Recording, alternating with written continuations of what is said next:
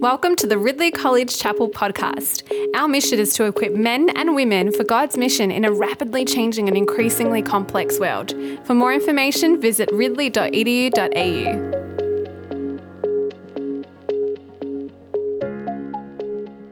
Good morning, everyone. This morning we have the great privilege of hearing from God in His Word. We're looking at Deuteronomy, chapter 16, verses 18 through to the end of chapter 17.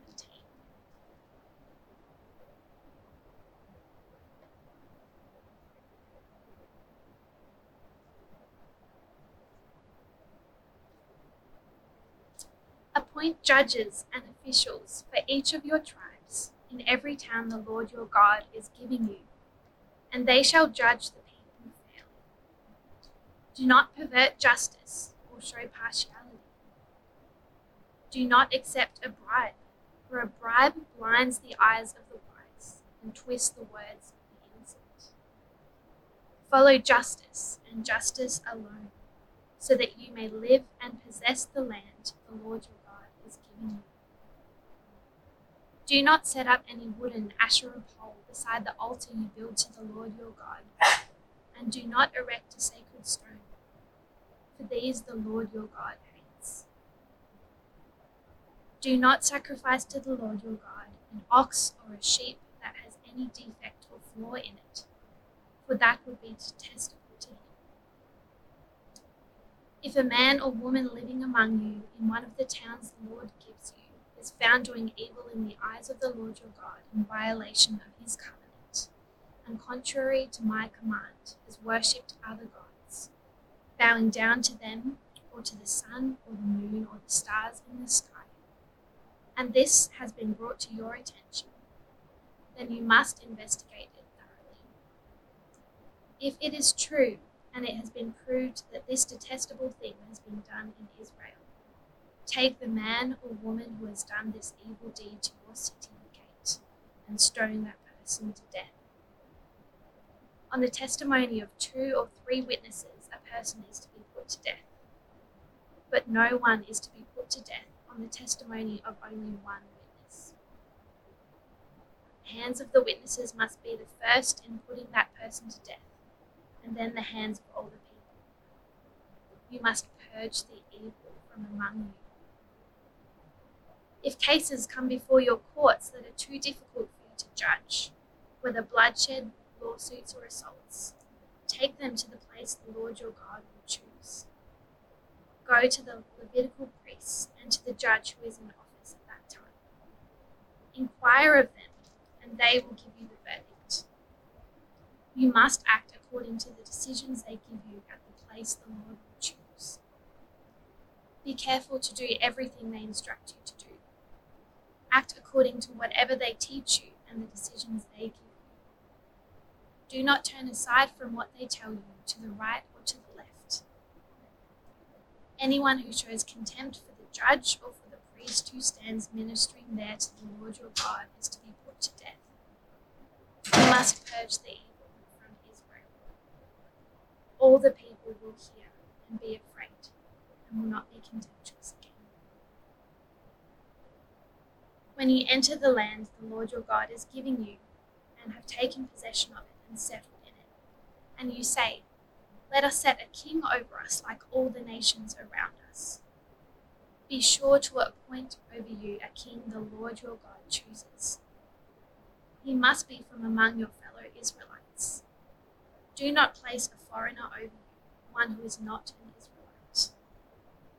The king, moreover, must not acquire great numbers of horses for himself, or make the people return to Egypt to get more of them.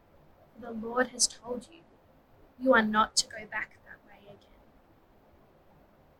He must not take many wives, or his heart will be led astray. He must not accumulate large amounts of silver and gold. When he takes the throne of his kingdom, he is to write for himself on a scroll a copy of this law, taken from that of the Levitical priests. It is to be with him, and he is to read it all the days of his life, so that he may learn to revere the Lord his God, and follow carefully all the words of this law and these decrees, and not consider himself better than his fellow Israelites, and turn from the law to the right or to the left. Then he and his descendants will reign a long time over his kingdom in Israel. Hear the word of the Lord. Thanks be to God.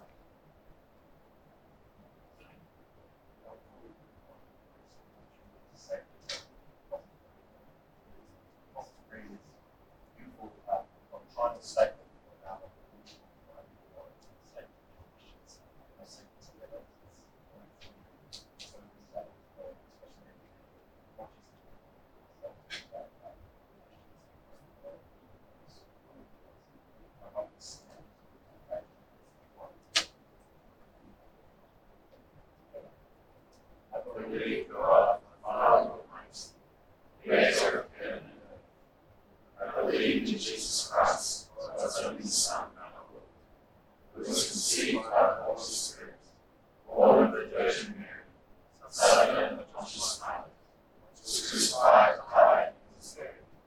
He descended to the dead. The third day he rose from the dead. He ascended into heaven, and is seated at the right hand of the Father. From there he will come to judge the living and the dead. I believe in the Holy Spirit, Holy Catholic Church, the communion of saints, forgiveness of sins, the resurrection of the body, and life everlasting.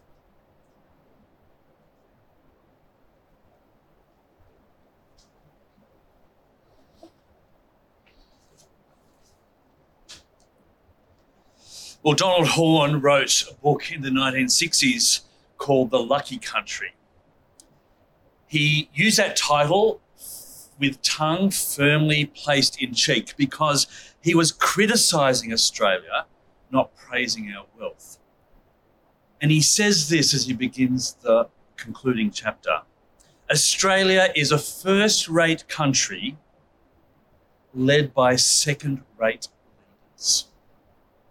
A first-rate country led by second-rate leaders. He speaks in the book about leadership in Australia and how lazy it has been, how we've rested on our laurels, how we've been granted great wealth naturally, but we've accidentally, not with deliberate planning, used it well.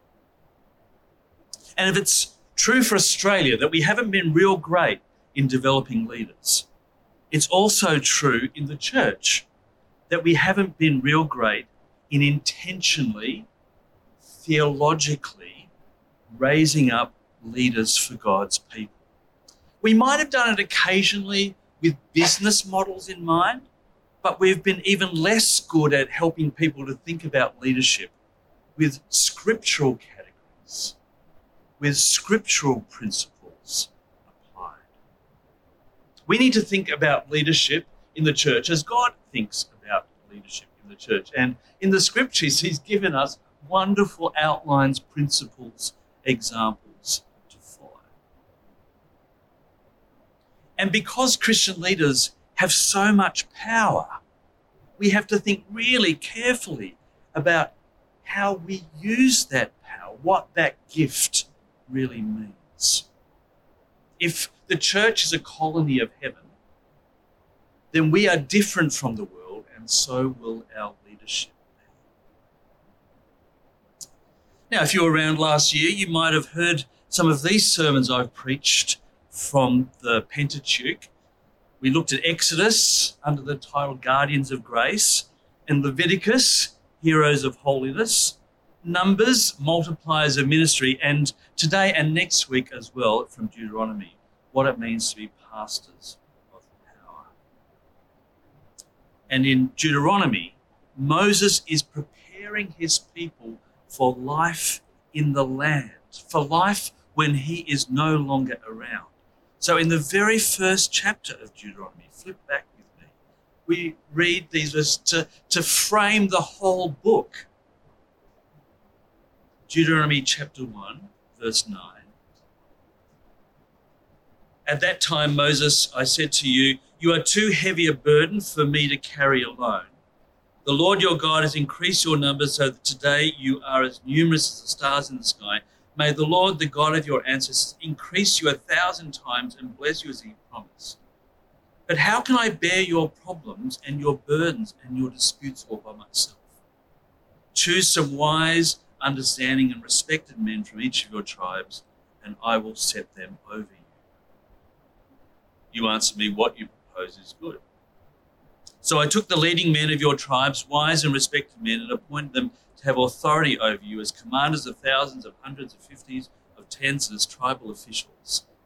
And I charge your judges at that time, hear the disputes between your people, judge fairly whether the case is between two Israelites or between an Israelite and a foreigner residing among you. Do not show partiality in judging.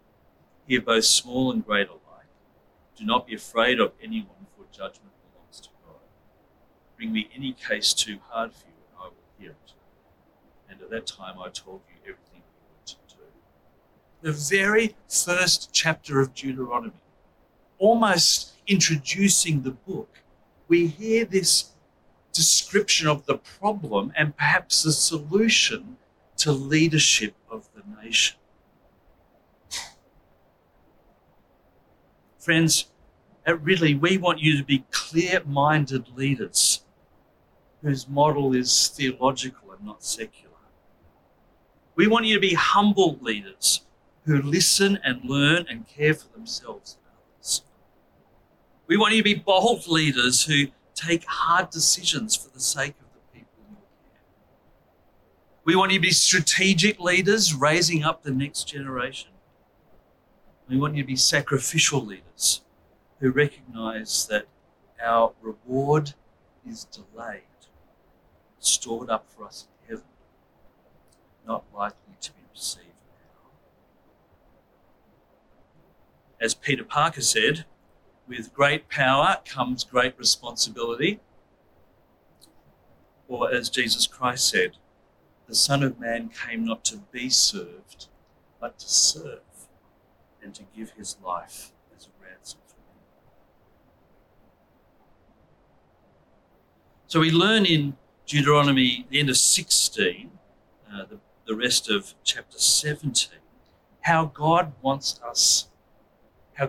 his people of Israel to be led, what it means for God to appoint public leaders or judges who, according to chapter 16, verse 20, pursue justice and justice alone. Yes, justice might be one way of translating this verse.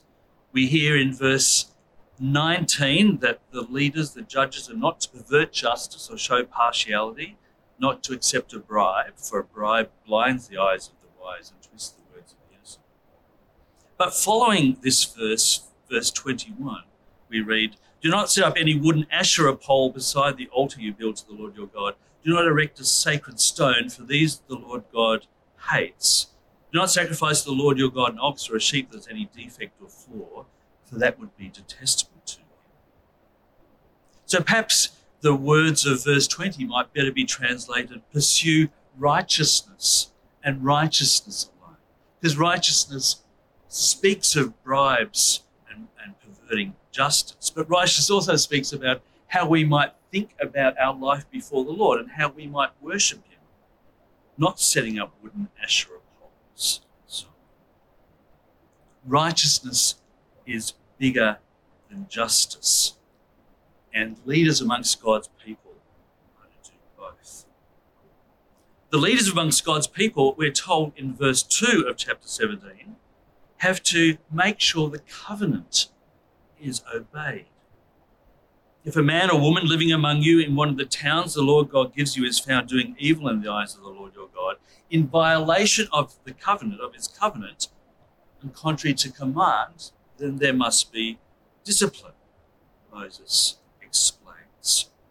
The job of the judges, the job of these public officials, is to help people know what living before the Lord is like, what it means to belong to his covenant people.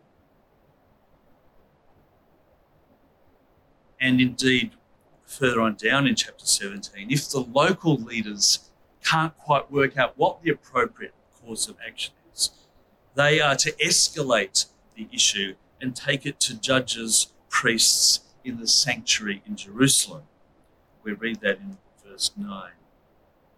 Go to the Levitical priests and to the judge who's in office at that time, inquire of them, and they will give you the verdict. You must act according to the decisions they give you at the place the Lord will choose. Lots of authority is given to the local leaders, but there might be occasions when that authority is deferred to a higher authority. Not all authority is in the local fellowship. These judges are not so much legal officers as interpreters of the law, helping people to understand what the law requires of them as individuals, what the law requires of their fellowship as well, with the goal that the local community might be purged of its evil. That phrase occurs a number of occasions. That the local fellowship might be secure in the covenant, that the local fellowship might pursue moral integrity, that the local fellowship might be cohesive in the way it's pursuing the law. There needs to be a vision for the common good, and Moses lays that out when there's going to be so many threats to the people of God as they enter the promised land. And in this text, Moses explains that emergency times require emergency measures. There's great seriousness to disobeying, even being stoned. Now, we need to, as leaders, protect and defend the fellowship, the people that God has placed in our care. And occasionally that might also mean that we need to remove people from the fellowship of which we're pastors. It's a pretty rare occurrence, but I think that's the principle that Moses is here preaching about. Our discipline won't be quite as dramatic, but nonetheless it needs to be firm. When I was pastoring at St Jude's, I was the acting vicar for a time. We had a fellow who was a lech, basically. He was making a nuisance of himself. He was an older man who was coming along to the university-aged congregation and making himself mistreating the women in the assembly. So we gave him a number of warnings, and we decided that it was time to chuck him out. He was very angry, and as he left the building, he swiped shelves and threw things on the ground. My job, though, wasn't to, in their last resort, just protect him, but to protect the fellowship and make sure that the women who weren't coming to church actually felt safe to come to church. My job was to care for the fellowship and its integrity, not just to care for that one individual. Now, the night that we finally evicted him was the last night I was acting vicar. The next day, Richard Condy began his ministry at St Jude's. I sat down with Richard on that Monday morning, and Richard said, "What was church like yesterday?" I said, "Well, we excommunicated someone." He said, "Do you do that often?" I said, "Well, most Sundays, as it turns out." We need to have the confidence to apply the scriptures to the life of the fellowship, even when sometimes that's really hard. Your job as leaders, whatever kind of leadership that is to not only help people to understand the Bible, but to help people obey the Bible, to apply the Bible such that people will understand the consequences of their disobedience. And it takes scriptural wisdom. It's not an easy process. My earliest recollections of doing this were long before that occasion at St Jude's. It was more in mentoring people one-on-one and helping those folk I was mentoring to find the scriptural application to something that was going on in their life. I felt at first really weird, uncomfortable about applying the scriptures to that person with this particular issue before them. But in time, grew more comfortable realising that's what a leader does. By your moral leadership, we maintain the difference between the church and the world. you are pastoring either in youth groups, small groups, congregations, a covenant community, creating the conditions under which God's people might grow. Now, Deuteronomy 17 doesn't give all the details of what a judge's job was. In fact, we have hardly any details about what they should do. But at least Moses gives us the principles. Or as Proverbs 14:34 says, righteousness exalts a nation, but sin is a reproach to it.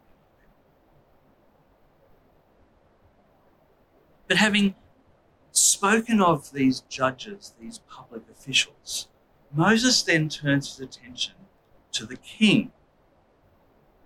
There wasn't yet a king in Israel, as it turned out, but he speaks about the possibility of kings and the way kings should understand their own ministry as well. So from 17 verse 14. When you enter the land the Lord your God is giving you, you've taken possession of it and settled in it, and you say, let us set a king over us like all the nations around us. Be sure to appoint over you a king the Lord your God chooses. This is not going to be a king like other nations who are king because their father was king before them. You've got to appoint a king according to how the Lord your God chooses the king. You're not to be like the nations. There's nothing wrong with getting a king. It's just that the king has to be different from the way the other nations will have elected their king. It's God's choice. Someone who's a brother from Israel, not a foreigner, we learn in verse 15. And they're to have high moral standing. Verse 16, the king must not acquire great numbers of horses for himself. That's not because he shouldn't run a horse stable. That's because having lots of horses means you're too militaristic. Must not acquire great numbers of horses or make the people return to Egypt to get more of them because there were horses available for sale there. The Lord your God has told you you're not to go back that way. He must not take many wives or his heart might be led astray. He must not accumulate large amounts of silver or gold. Regarding warfare and women and wealth, the king has to be careful. But even though the king has extraordinary authority, in the next few verses, 18 to the end of the chapter, we learn that the king also is under the authority of the scriptures. He is not above the word, but he himself must also be under the word. Verse 18, when he takes the throne of his kingdom, he's to write for himself on a scroll a copy of this law, taken from that of the Levitical priests. He's to put the law in his pocket or under his pillow. It's to be with him, and he's to read it all the days of his life so that he may learn to revere the Lord his God and follow carefully all the words of this law and these decrees, and not consider himself better than his fellow Israelites and turn from the law to the right or the left. Then he and his descendants will reign a long time over his kingdom in Israel. He's to write down the law and own the law and read the law and learn the law and keep the law and obey the law and preserve the law and pass on the law. The public officials, the judges, had responsibility to apply the law, but the king has responsibility to apply the law to his own life as well. He doesn't escape. Kings were not so much in the early passages a picture of God. It's a picture of what the faithful Israelite would be, a model believer.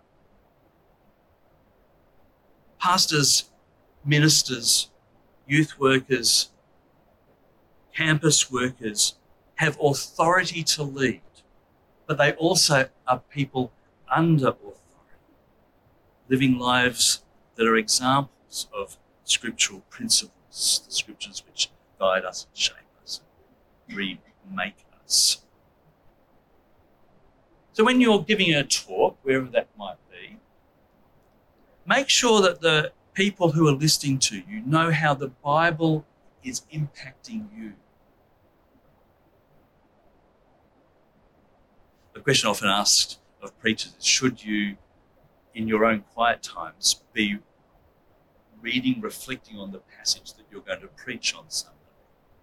The different schools of thought on this. Some people say, no, you should be thinking about your own life in your quiet times and leave aside the passage for Sunday. That's for another time of day. Others say, well, if I can't reflect on the passage for Sunday in my own life first, then how am I going to preach with unction to my congregation on Sunday? That aside, we still need to give examples from our own life and heart in preaching to show that we are under the authority of the Scriptures and use it as often as we can in our ministries. For Jesus in Matthew 22, this is really important. In criticising the Sadducees, he writes, he says, "You are in error because you do not know the Scriptures, the power of God."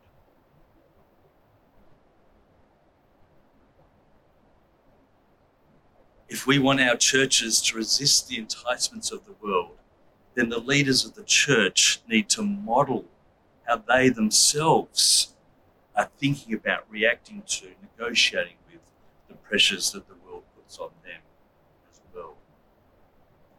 We are not CEOs. We're not coaches. We might occasionally be charismatic leaders. But beyond them all, we're pastors who work with principles. We have great moral, spiritual, educational, institutional authority, even if it doesn't feel like that relative to the culture. But we have that authority firmly placed underneath the authority that God gives to us in the Scriptures. Even the king is under that authority. But this passage doesn't really tell very much about what the king does. His constitutional roles. In fact, in both of these instances, we don't have any description of organisational charts, position description, line management, KPIs, distinguishing spheres of responsibility, no terms of employment, no pay schedule, almost nothing about leadership except that we use the Scriptures and let them stand over us. Can you see the point that it's making about leadership? The big idea of Deuteronomy 17 is the Scriptures are designed to help you lead the people of God. The Scriptures are designed to help the people of God be the people of God. That's what makes us the people of God, as we stand under His authority. But if that's the big idea of the text, the big idea of the sermon is this. Why are you at college? Yes, we want you to learn languages and Scripture. Yes, we want you to understand history and theology. Yes, we want you to develop skills and competencies. Of course, all of those things we want you to learn. But behind all those surface level tasks, we want you to be here to grow in confidence so that you might lead the people of God underneath the Scriptures and with the Scriptures, applying the Scriptures. We want you to be confident as leaders. That's why you're here.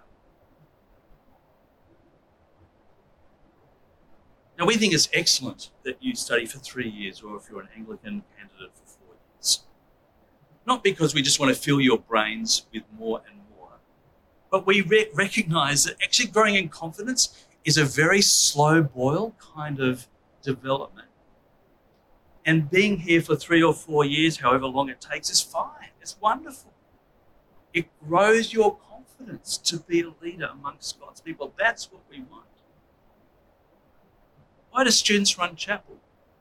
So they can grow in confidence. Why do we get student leaders to shake hands at the door? So they can grow in confidence as public people. Why do we encourage the RSC and its activities? so that people grow in confidence to lead amongst God's people.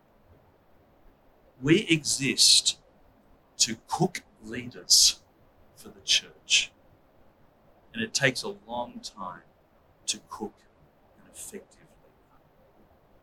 Perhaps 10 years if you think about a traineeship, study, becoming an assistant, until you're perhaps one day a leader of a local church. Leaders are more effective when they've been slow cooked than deep fried.